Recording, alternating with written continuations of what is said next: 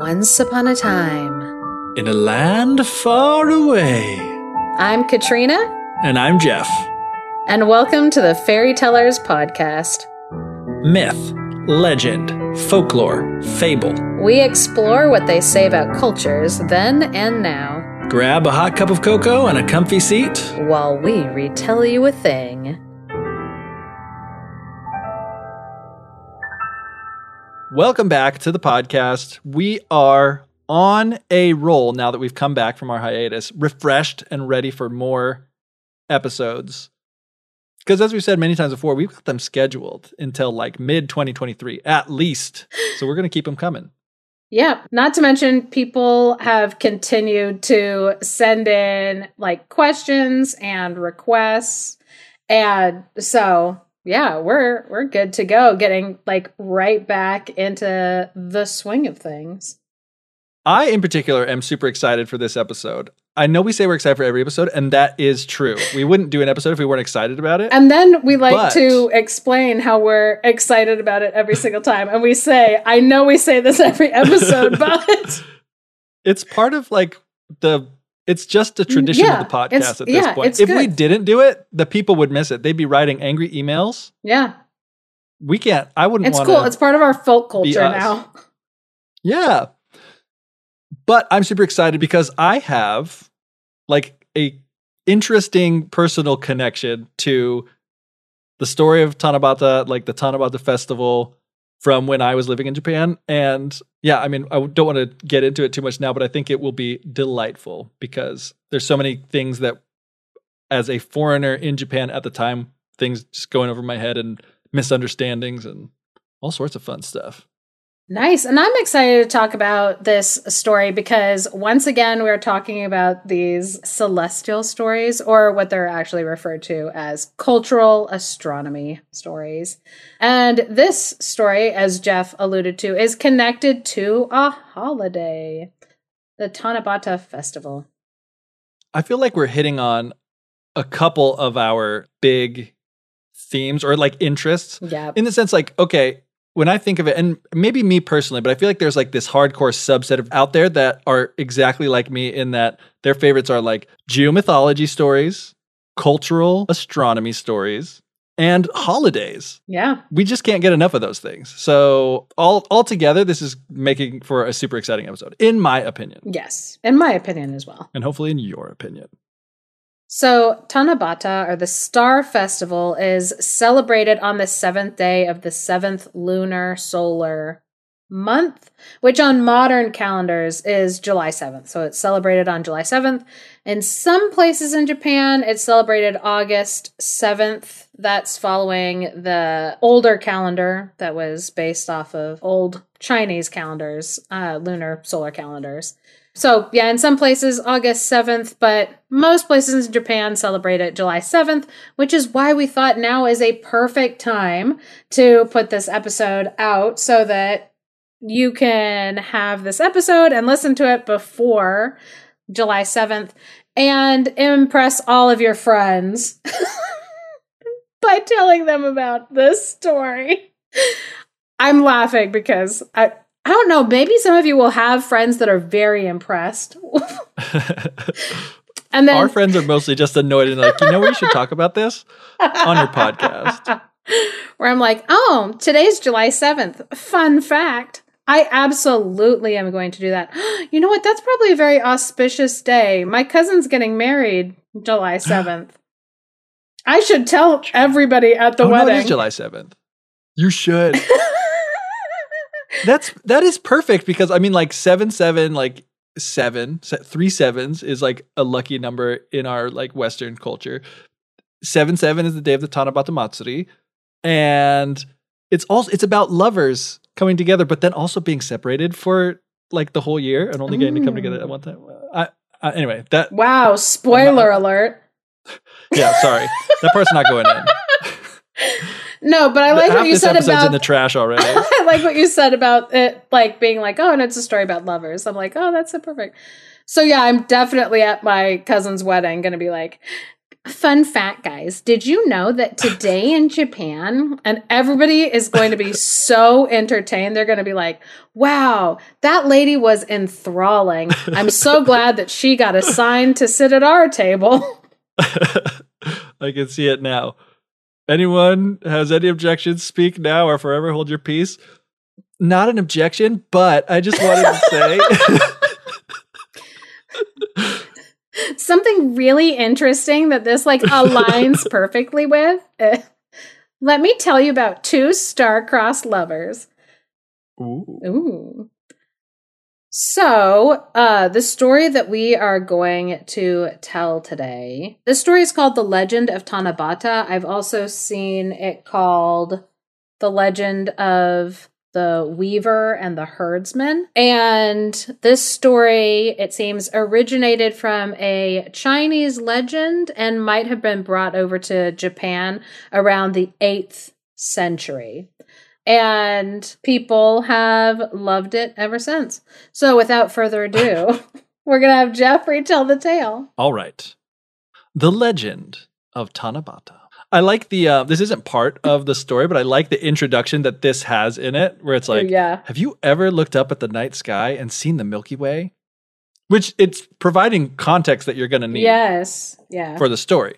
It is the vast river of stars that spreads across the night sky. Sometimes on a clear summer night, you can see two special stars in the Milky Way. On one side of it, a bright blue star. Vega. And on the other side, a dim yellow star. These stars are called Orihime and Hikoboshi.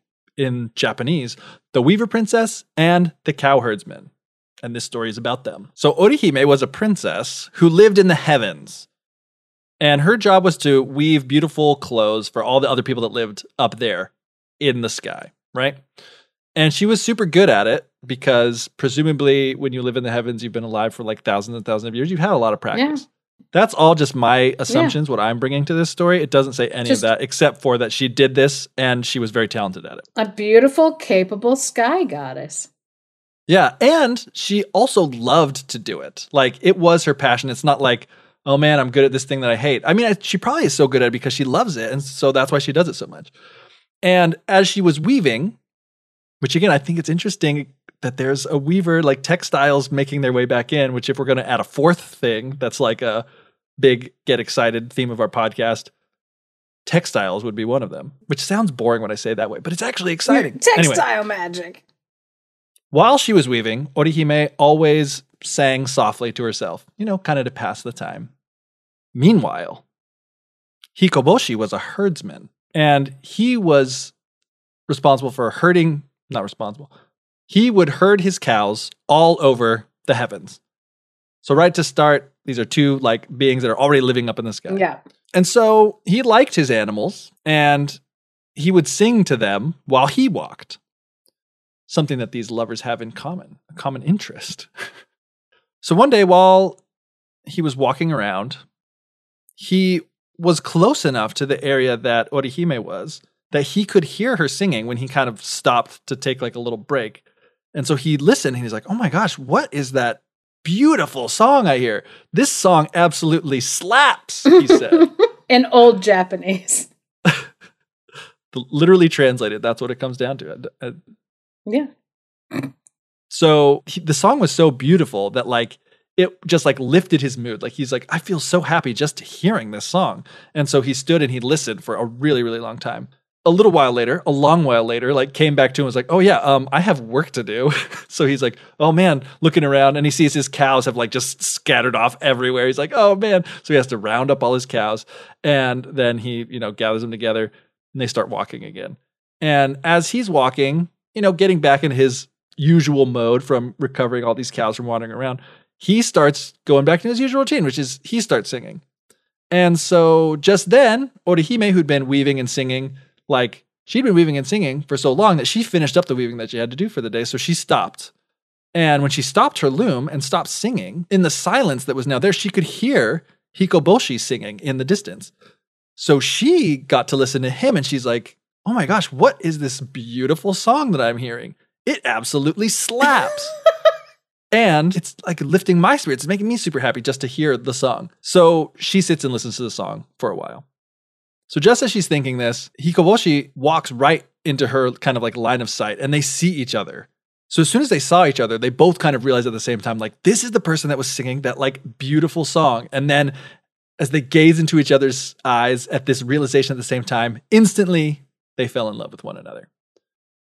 And so Orihime got up, walked away from her loom. Hikoboshi walked away from his cows, and they fell into each other's arms, and they started singing a whole new song, like a song that was way more beautiful than the songs that they were singing by themselves. And this song was like about how much they absolutely loved each other. I can see the movie of this right now. Oh, yeah. Amazing.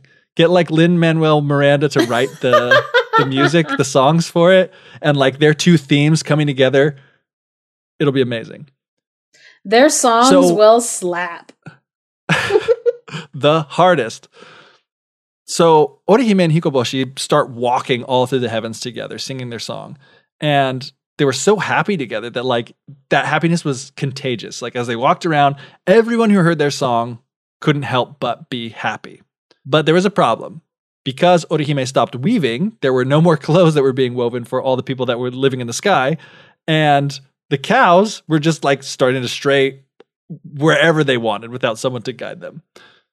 So the god of the heavens called Orihime and Hikoboshi to him, and he's like, hey, I get it. I see that you love each other.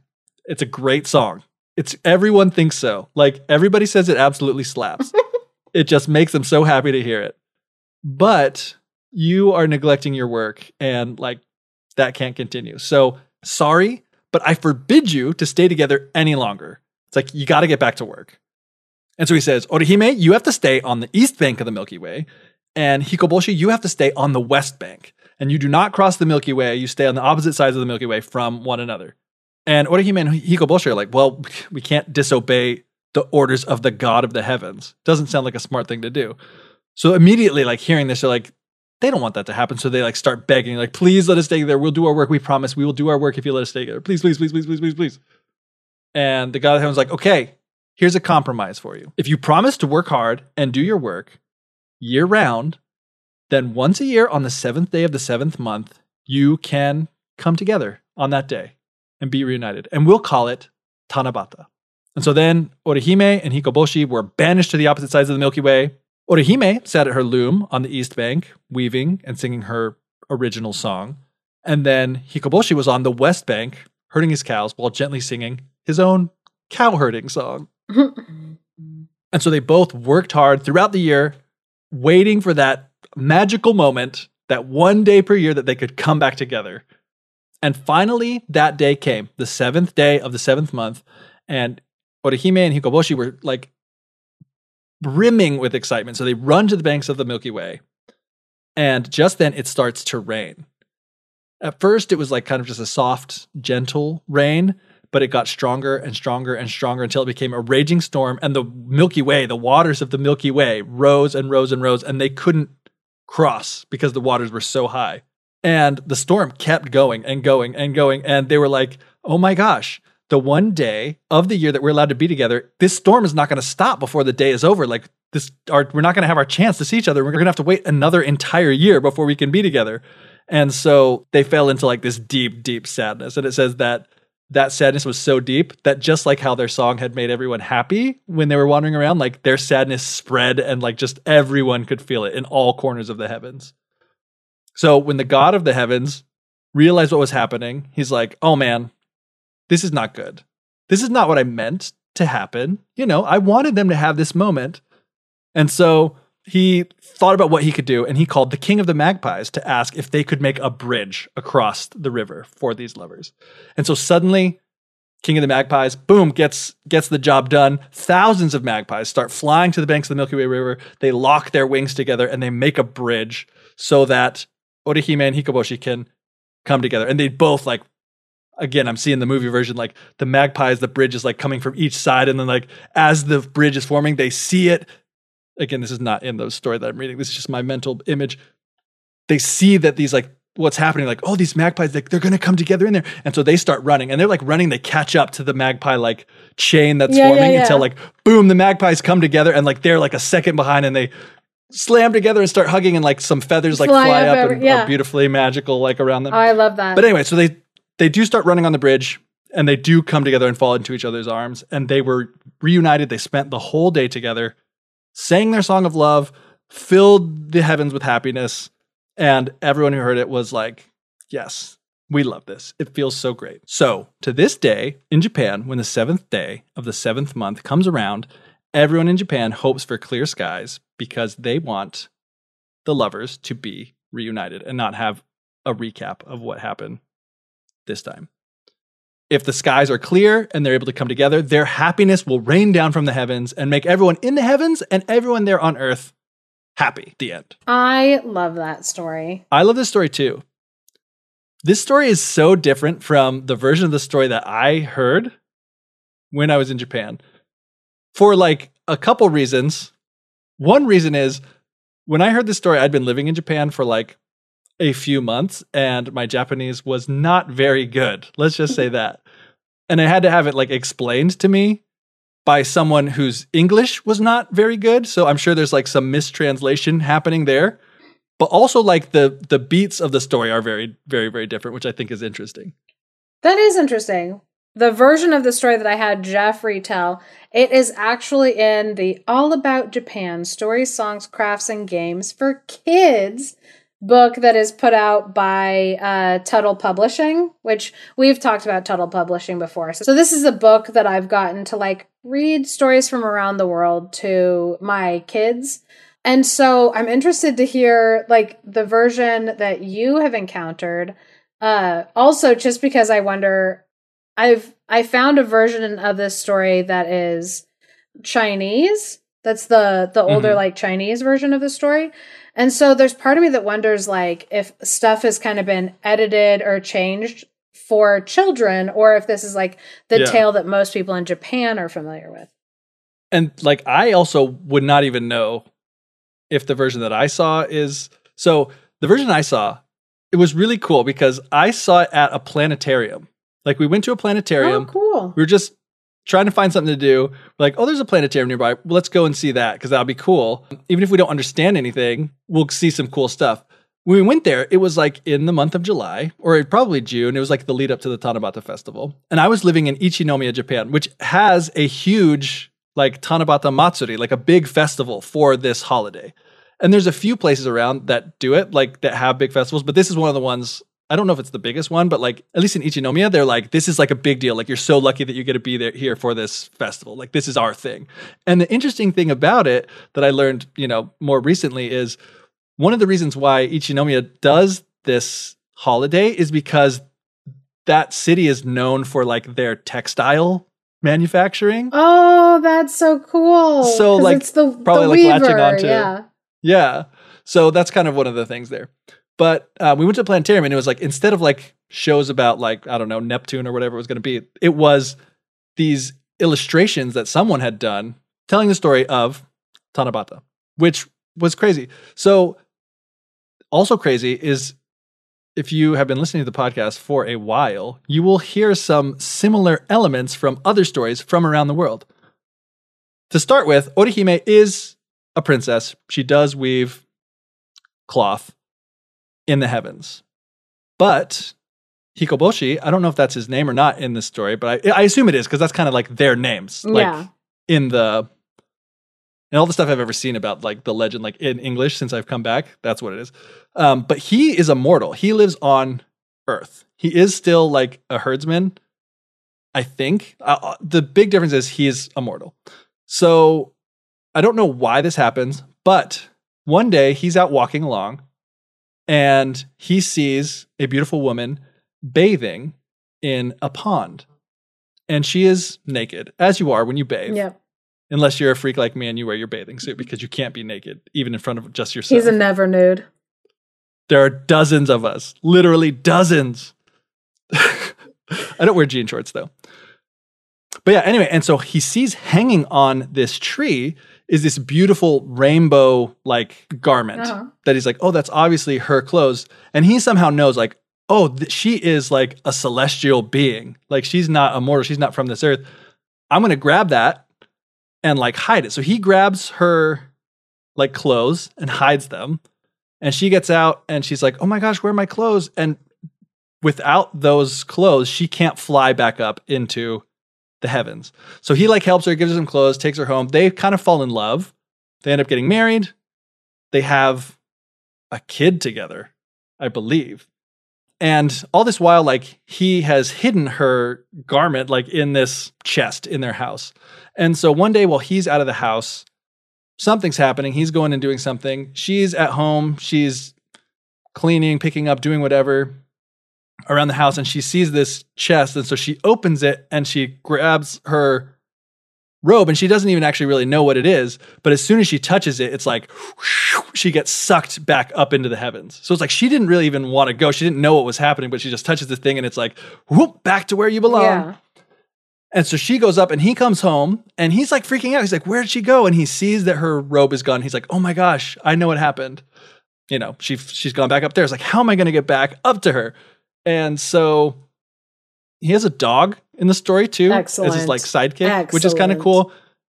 But I don't know if this was just the illustrators kind of like taking their artistic license, because I don't remember him like actually really doing anything in the story. He's just kind of like always there. So what happens is this guy starts gathering up, I don't remember what, I think it's like shoes, like children's shoes or something like that. And he buries them in a pile. And, or maybe it's, I don't know. Like, again, this is the part where I'm like, I didn't understand what was happening. Someone explained it to me that didn't speak English very well. Like he buried the shoes. Don't know why. He buries these things. I thought they were shoes. And then out of that place, like a bamboo tree, like starts growing, like a baby bamboo tree. And it starts like growing up. And so he then like hops up this like magical bamboo up into the heavens, and he gets up there. And when he gets there, he finds like her house, and he's like, she's got to come back with me. Like, we have kids, we got to go. But her father, who's like kind of, I'm assuming kind of like the god of the heavens character, is like, no, she belongs here. She has to stay here. And he's like, please, we have children. Think of the children or whatever. He's pleading with him. And he's the god of the heavens guy, Orihime's father, says something along the lines of, okay, we're going to have dinner, but whatever I do during this dinner, you have to do the opposite. Basically not the opposite, but like you have to mirror me like throughout the whole dinner. Like if I take a bite, like mirror my actions. And so he's like, okay. And if you get through the whole dinner and everything's a success, then you can take my daughter back down to earth with you. And so they go through this dinner, and Hikoboshi is following along, mirroring the exact thing, everything the guy lifts up his knife or whatever. And they finish the meal. Hikoboshi's like super stoked. He's like, I made it through the whole thing. Yes, let's do this. I can't remember what it was, if it was a melon or some other kind of like something. But the god of the heavens like, oh, very well done. You've done amazing. Let's have some dessert. And so he's like, here, cut into this food object that is worthy of dessert that I can't remember what it was in the depiction that I saw. I think it was a watermelon, which kind of makes sense with what happens next. So the god of the heavens cuts into this food object that is worthy of dessert, some kind of fruit, I think. And he gets himself a piece, and Hikoboshi's super excited, kind of celebrating his victory, doing what he was going to do, getting excited about seeing his wife again. He cuts into this food object himself, but he did not mirror the god of the heavens when he did it. And so when he cuts into it, this thing splits open and pours out like this huge river, and it washes him all the way to the other side of the sky. And this river that rushed out was the Milky Way, and it pushed him to one side, and Orihime was still on the other. And because he was not able to mirror the god of the heavens exactly throughout their whole meal, because the dessert was part of the meal, they were forced to be banished apart. But the god of the heavens had pity on them and was like, okay, you know what? Fine, you can come together one day a year on the 7th day of the 7th month to be together and be in love. I don't know what happened to their children. I think they might have come up with her. There was other stuff. There was something like that. But that's kind of the story that I heard at the planetarium in Japan that I didn't understand and had to have explained to me afterwards by someone whose English was better than my Japanese by far, but also it was a struggle. Oh my gosh. I love that. I mean, to piece that all together. And that sounds a lot more like the story that I was able to find that's from China, where it is this situation where, and this is an element that I thought was really, really interesting, that you had this mortal cow herdsman who finds these 7 sisters, these 7 goddess sisters who are bathing nearby. And the story said that like one of the goddesses was a skilled weaver and she wore colorful clouds from heaven. And so that reminds me of like you were talking about the rainbow cloth or whatever that was like hanging there. But in the story that I read, they basically like they saw each other. They both saw each other and like instantly fell in love. There wasn't a trapping situation, which actually which I like a lot better than the Stockholm syndrome version 100%. Of that. But as like you kind of noted, like we have heard stories in the past. This is kind of a common trope in like world stories of like a woman is found bathing and her clothing that is magical is off of her while she's like bathing. And then the person, kind of steals it away. And so that element to me sounds like it's more correct because I've heard it so many times. But that doesn't... Yeah. But there's a problem with that too of being like, oh, the thing that I've heard the most often is probably the right thing and what I'm reading now is the wrong thing. Like, so I'm just telling you the Chinese version that I found. Yeah. Where they fell in love, like, right when they saw each other. But the problem was, and in that story, in the Chinese story too, they also like have 2 kids. But in this story, they're basically hiding from the goddess of heaven. Oh, and I will go back to those like 7 goddesses in a second. Ooh. But the big goddess of the heaven, the main goddess of the heaven, she discovers that, this one goddess is this like weaving goddess has married a mortal man, which is like way not okay, a huge blasphemy. And so she's enraged and she comes down and takes the girl, the weaver girl back so that she can get back to her weaving duties. And of course, like the cow herdsman is like really upset. But in the Chinese story, he ends up killing one of his cows. One of his cows or his ox like talks to him. And which again, in other world stories, we've seen cows who are like these like helpers who like speak to the person who's really upset. And so his cow was like, oh, if you kill me and you put on my hide, it will fly you up to heaven to like this weaver girl. And so because the ox was willing to sacrifice himself in that way, the 2 were reunited like in heaven. But again, the main goddess in heaven is very upset about this, that she's like, no, absolutely not. And so she creates a river of stars in the sky to separate the lovers, and that's the Milky Way in the story.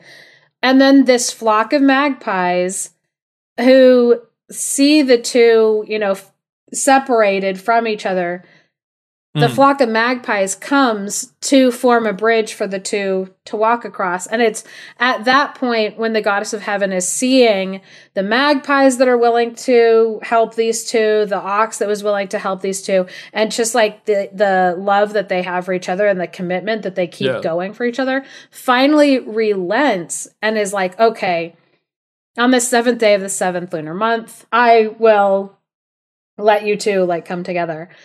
And so, yeah, it's interesting, the different elements of stories that basically it's like, it all amounts to almost like the same thing. It's just all these like different like versions and pieces that are like different. Yeah. Yeah, it's really interesting. And it's like, just like the differences and how there are different versions. Like even like there's this one that is a Japanese version that's different from the Japanese version that I had heard. And again, I don't know how much of it was like artistic license from the illustrator or where this story came from. I just showed up at a planetarium and it was like showing, but it's like, again, like it's not, I know like my culture or whatever, but it's like kind of part of my story of like my life now. Like this is the version that I like, even with all of its flaws and like mistranslations, misunderstandings, like that's part of it. And that is why it's like perfect for me as a person. And so when I tell the story, that's the version that I tell because it's the one that like, I don't know, means the most to me. Because of all the history with it, for myself personally. And I mean, I think it does help that it was like a story that you heard when you were like in Japan. Yeah. Whether, but what you're pointing at too is really interesting of the what goes on between like the storyteller and the person who's like hearing the story, because like 20 people can all hear the same story from the storyteller telling it at exactly the same time, but they have 20 different experiences and understandings of the story. And so they walk away having heard 20 different things. Yeah. And you're... Because they bring themselves to it in their own like views and their own like world views. And what's interesting is you went to the planetarium with probably a very different worldview than a lot of the other people who go to that Japanese planetarium. Yeah. And it's like, it made sense why they were showing this at a planetarium. Like that location was also chosen for a reason, because it's the Star Festival. It's about, you know, the same types of stuff that we talk about in a planetarium. So it's like, oh yeah, that makes... I remember being like really confused when I came in. I was like, wait, why are we watching this like story? And then, you know, we saw where it ended and we're like, oh, I get it. It's like a Milky Way origin story. Yeah. Oh, and not only that, but the two stars that it's about are Altair and Vega.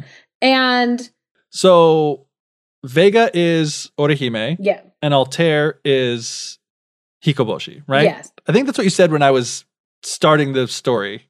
Oh, yeah, when I was like, oh, Vega. Hopefully I said it about the right ones. But these two stars, they are in the galaxy 16 light years apart from each other, opposite ends of the Milky Way. But as the Earth turns, like our perspective down on Earth changes of how the stars are situated in the sky. And so this time of year is when those two stars get closer to each other from our perspective. Right. Like they're not actually getting closer, but like our perspective, we're moving around in such a way as to make them look like they are. Look like they get closer to each other. And so, like, I mean, that's the thing that I find so fascinating about like the celestial star stories is the people who are looking up at these stars all over the planet, obviously, and they're either just finding creative ways to talk about and describe what they're seeing. They're helping them to remember where certain stars are in relation to each other, or even to tell different times of year.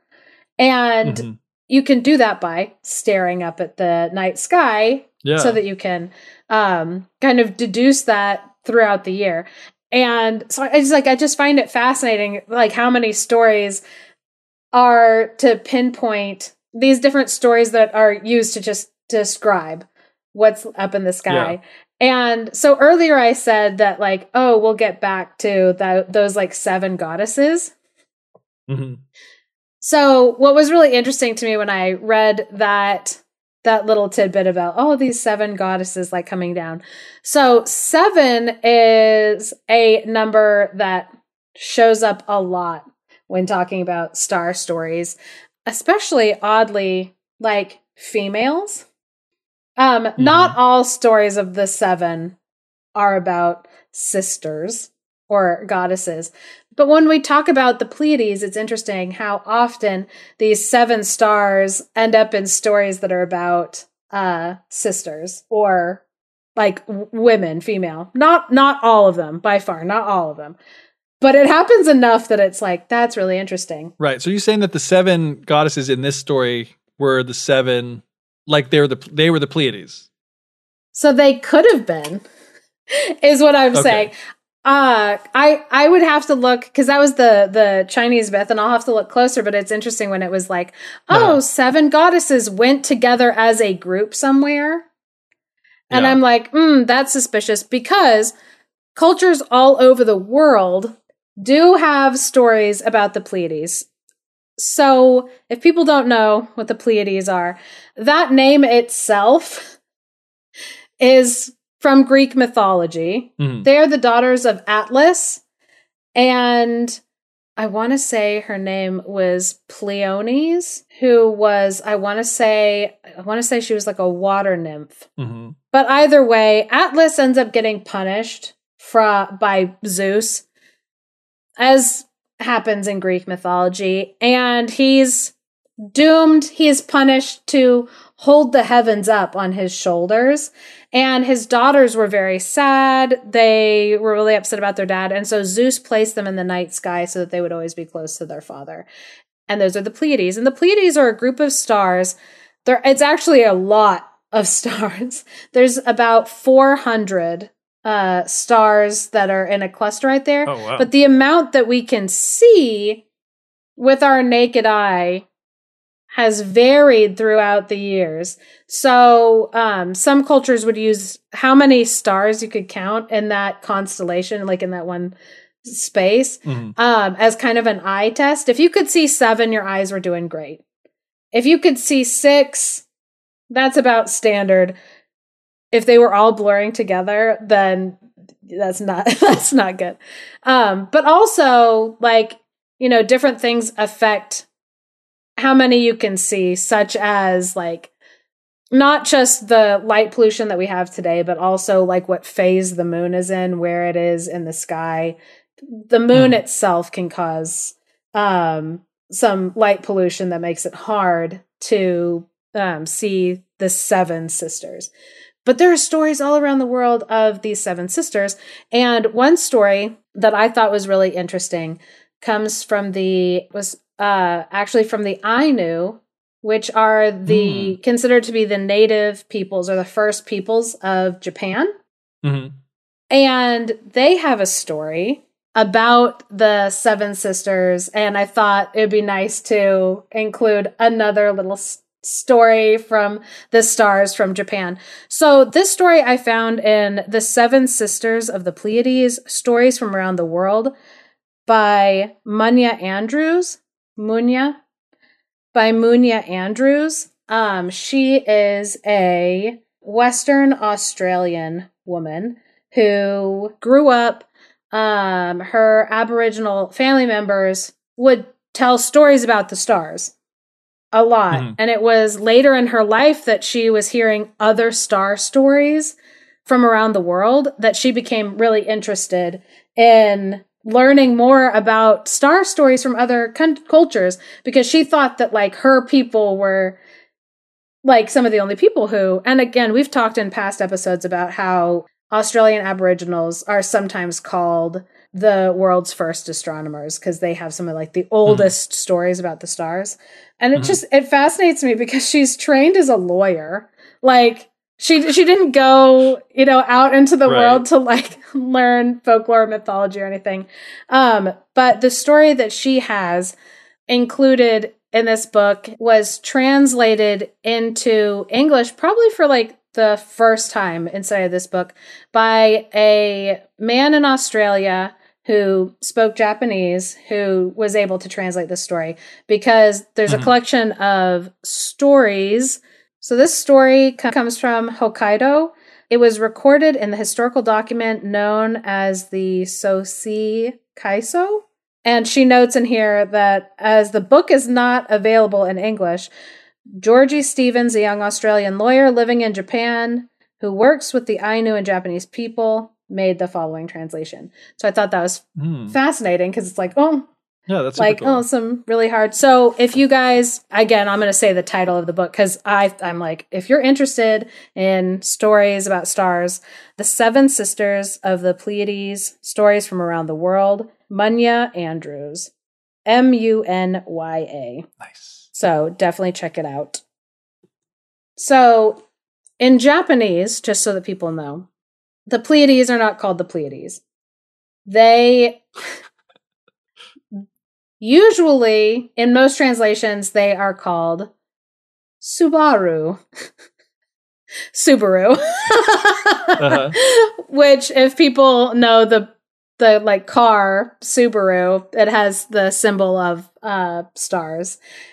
And that's why. Which is also really funny because Subaru. Because Subaru as a company, they like Subaru Outback, like they also kind of have this, it's a Japanese company, but they have this kind of like Australian like theme about them, which is just interesting because of like the fact that like this Australian lawyer is the one that like collected this story. It's like there's a strange Australian connection in a car company and in these stories, and I just absolutely love that's hilarious. I thought you were gonna say it's interesting because because the history of the company is like it started off as like different separate companies that then all like were brought together in like the unity. Also, is that true? Yeah, that is what happened. Oh, or are you just making that up? No, that like that. That's what happened? That's really cool too. Because it was like a bunch of different companies like came together, and I think it was like 1953 or whatever, and they picked Subaru because they wanted to be this like, we were distinctly different from like each other, but like we all came together. What's interesting about the Pleiades is that like unlike some stars that are far distance from each other, so as our planet moves, they appear to be moving in relation to each other. The Pleiades don't do that because they're from the same exploded group of matter. And so they are in a tight formation to each other. They're a hot, fast burning group. They aren't going to last as long as like our sun will, which will last like billions, like hundreds of billions of years. Those ones are only going to last for like hundreds of millions of years. Oh, wow. And so they're these intense, they are a close group together of like intensely burning stars. Yeah, that's awesome. Yeah. So they never appear to be separating from each other in the sky. So this story from the Ainu people, it's really, really quick, and it's just supposed to be funny, but also it goes along with the season. So a long time ago, there were 7 lazy sisters. And what's interesting, too, to note, side note, is that sometimes this story is the 6 lazy sisters, and the switch happened as... So there's like a little bit of an explanation that's possible at the end of the story that's sometimes included if it's the 7 sisters. But then sometimes the story just starts off as the 6 sisters. That way they don't have to explain why there seems to be like a missing sister. Because again... Like, we don't want to talk about like, oh, she went missing. It's interesting because there are other stories that we probably will eventually be telling about the Pleiades. Because we love celestial star stories. Heck yeah. That do explain where the 7th sister went, which is really fascinating. Because it shows that, like, they noticed both that, like, that there were 7, and sometimes the 7th one is really hard to see. So, obviously, because there is this debate of, did people a long time ago, were they actually able to see the 7th one or not? Which it's like, it seems in the stories that, no, we used to be capable. Astronomers want to know because they want to know if the 7th one has like noticeably dimmed within our human existence is why that's important. Yeah, that would be really interesting because that's not a long time in the life of a star. Yeah, in the life of a star, a recorded human history. Yeah, no. That's not... It's like a blink of an eye. So anyway, long ago, there were these 7 lazy sisters. And there was a hardworking man who lived nearby. And every summer, he would get frustrated because he would see them just sitting around, hanging out when all of the work was supposed to be getting done. It was harvest season. And so, he would kind of scold them and say, oh, I see you guys. You'd rather be just sitting around doing nothing all day, just taking care of your faces, your pretty faces and your makeup. That's all you care about. You're so like vain and lazy while everybody else is working, just like going at them. And all of the sisters at the same time would say, if we were to go and till the fields, we'd be hot and sweaty and our hands would get dirty. And this guy who was like scolding them would just say, well, if you get dirty, you can wash in the river. And the girls would reply back, no, if we wash in the river, we might be swept away and meet a terrible fate. So we don't want to do that. And And obviously the guy would reply, if you were about to be swept away, just grab hold of some of the bases of the plants along the riverbank. And they would reply, but then we would cut our hands and they would be hurt. At least you won't be swept down river. Yeah. And then he would reply, well, if your hands get cut, you can just treat it by binding it with like a cloth. And then the girls would, of course, reply with another excuse. Well, even if we were to bind up our hands with a cloth, our hearts would be pounding so fast because we would be so upset. Oh, we do wish that we could become stars, because if we were stars, we wouldn't have to do anything, and that would be so nice. So well, they are lazy. They are. That's always an excuse. So with that back and forth banter with the young man, he was getting just really, really frustrated. And so he decided he would start to chase them.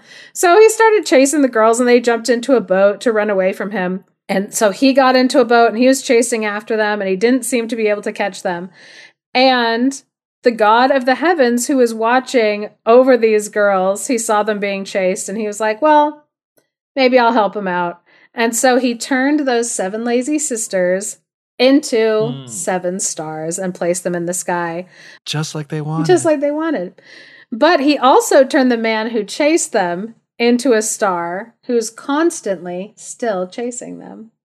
Interesting. So what's interesting about this story from like an astronomy perspective is that in this area of the world and Japan, in the late autumn, when the work fields have been pretty much like finished up, all the work's been done, everything's been put away, these stars are really, really clearly seen up in the night sky. But also there is another star that appears to start like catching up with them.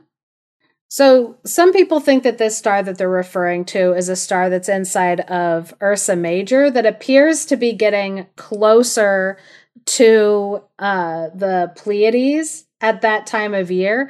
But as like winter comes on, he kind of looks like he like bypasses them and gets farther away because he's part of a group of stars that is circumpolar, which means that they are like always in the night sky. And it kind of through the year, it looks like they go around like in a circle, as opposed to, and I thought this was really interesting because I read that, because I had not realized this, that the closer you are to the equator, the less you see circumpolar stars. All of them go up and set.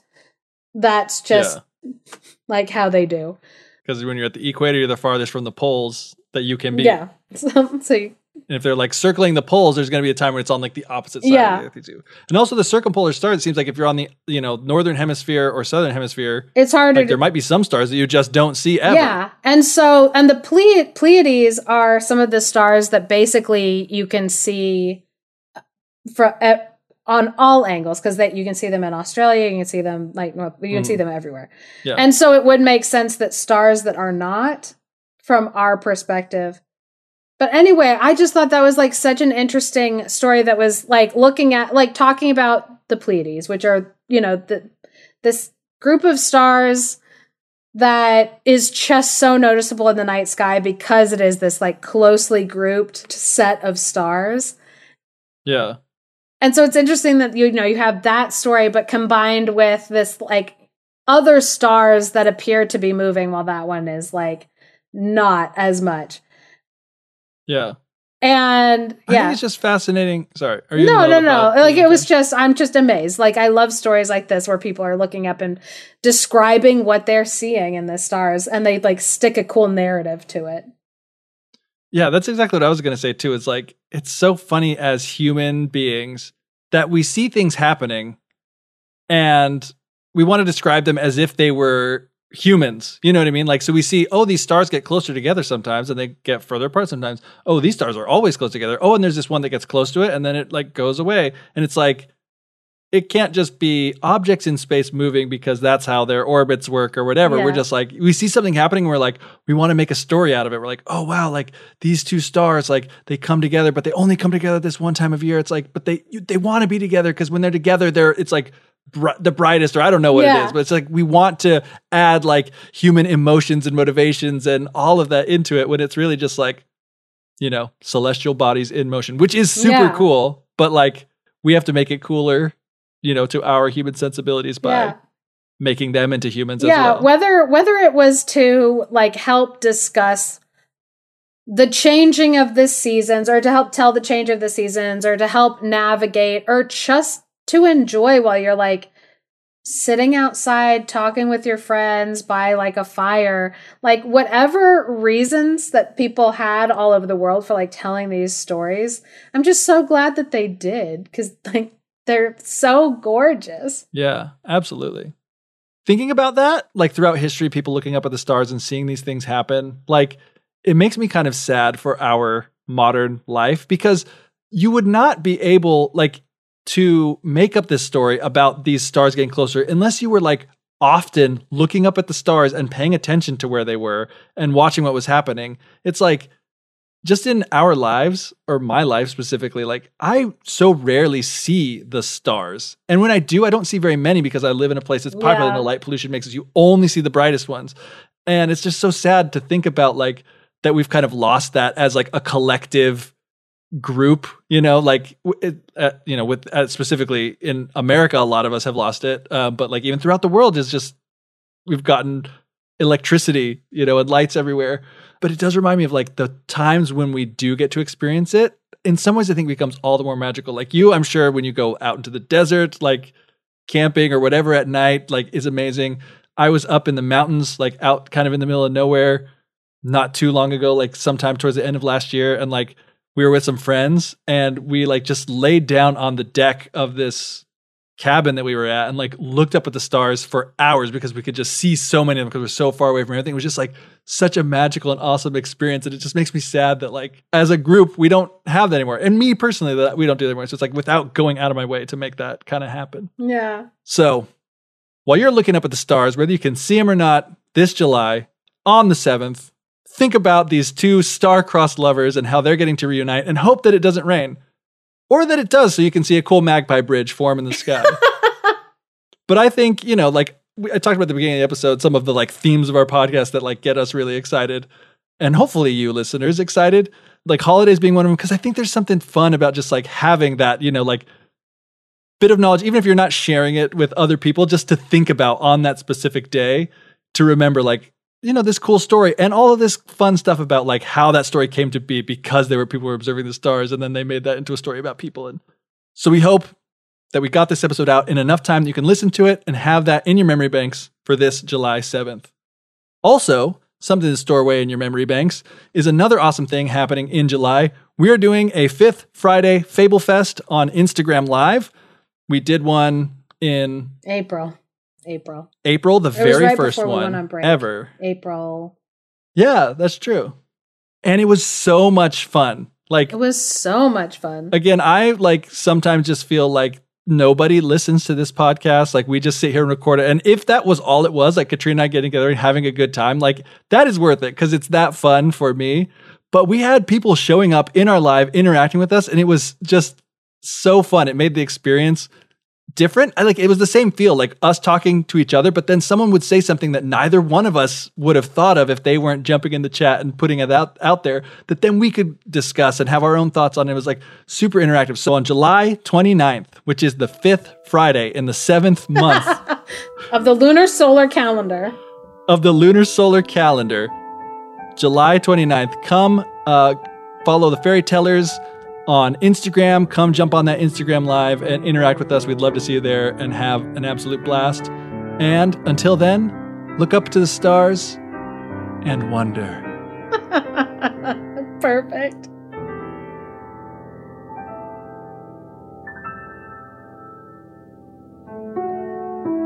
Thank you for listening to the Fairy Tellers. If you enjoy what we're doing, please leave us a review or share us with your friends. Also consider supporting us on Patreon for access to exclusive bonus content, including outtakes and monthly bonus episodes at patreon.com/thefairytellers. Special thanks to Andrew Forey for our music and to Clarice Inch for our artwork. And of course, a big thank you to all our patrons. Without all of you, this show wouldn't be possible. Fairy tales are always more interesting when something is added to them. Each new telling recharges the narrative, making it crackle and hiss with cultural energy. Maria Tatar.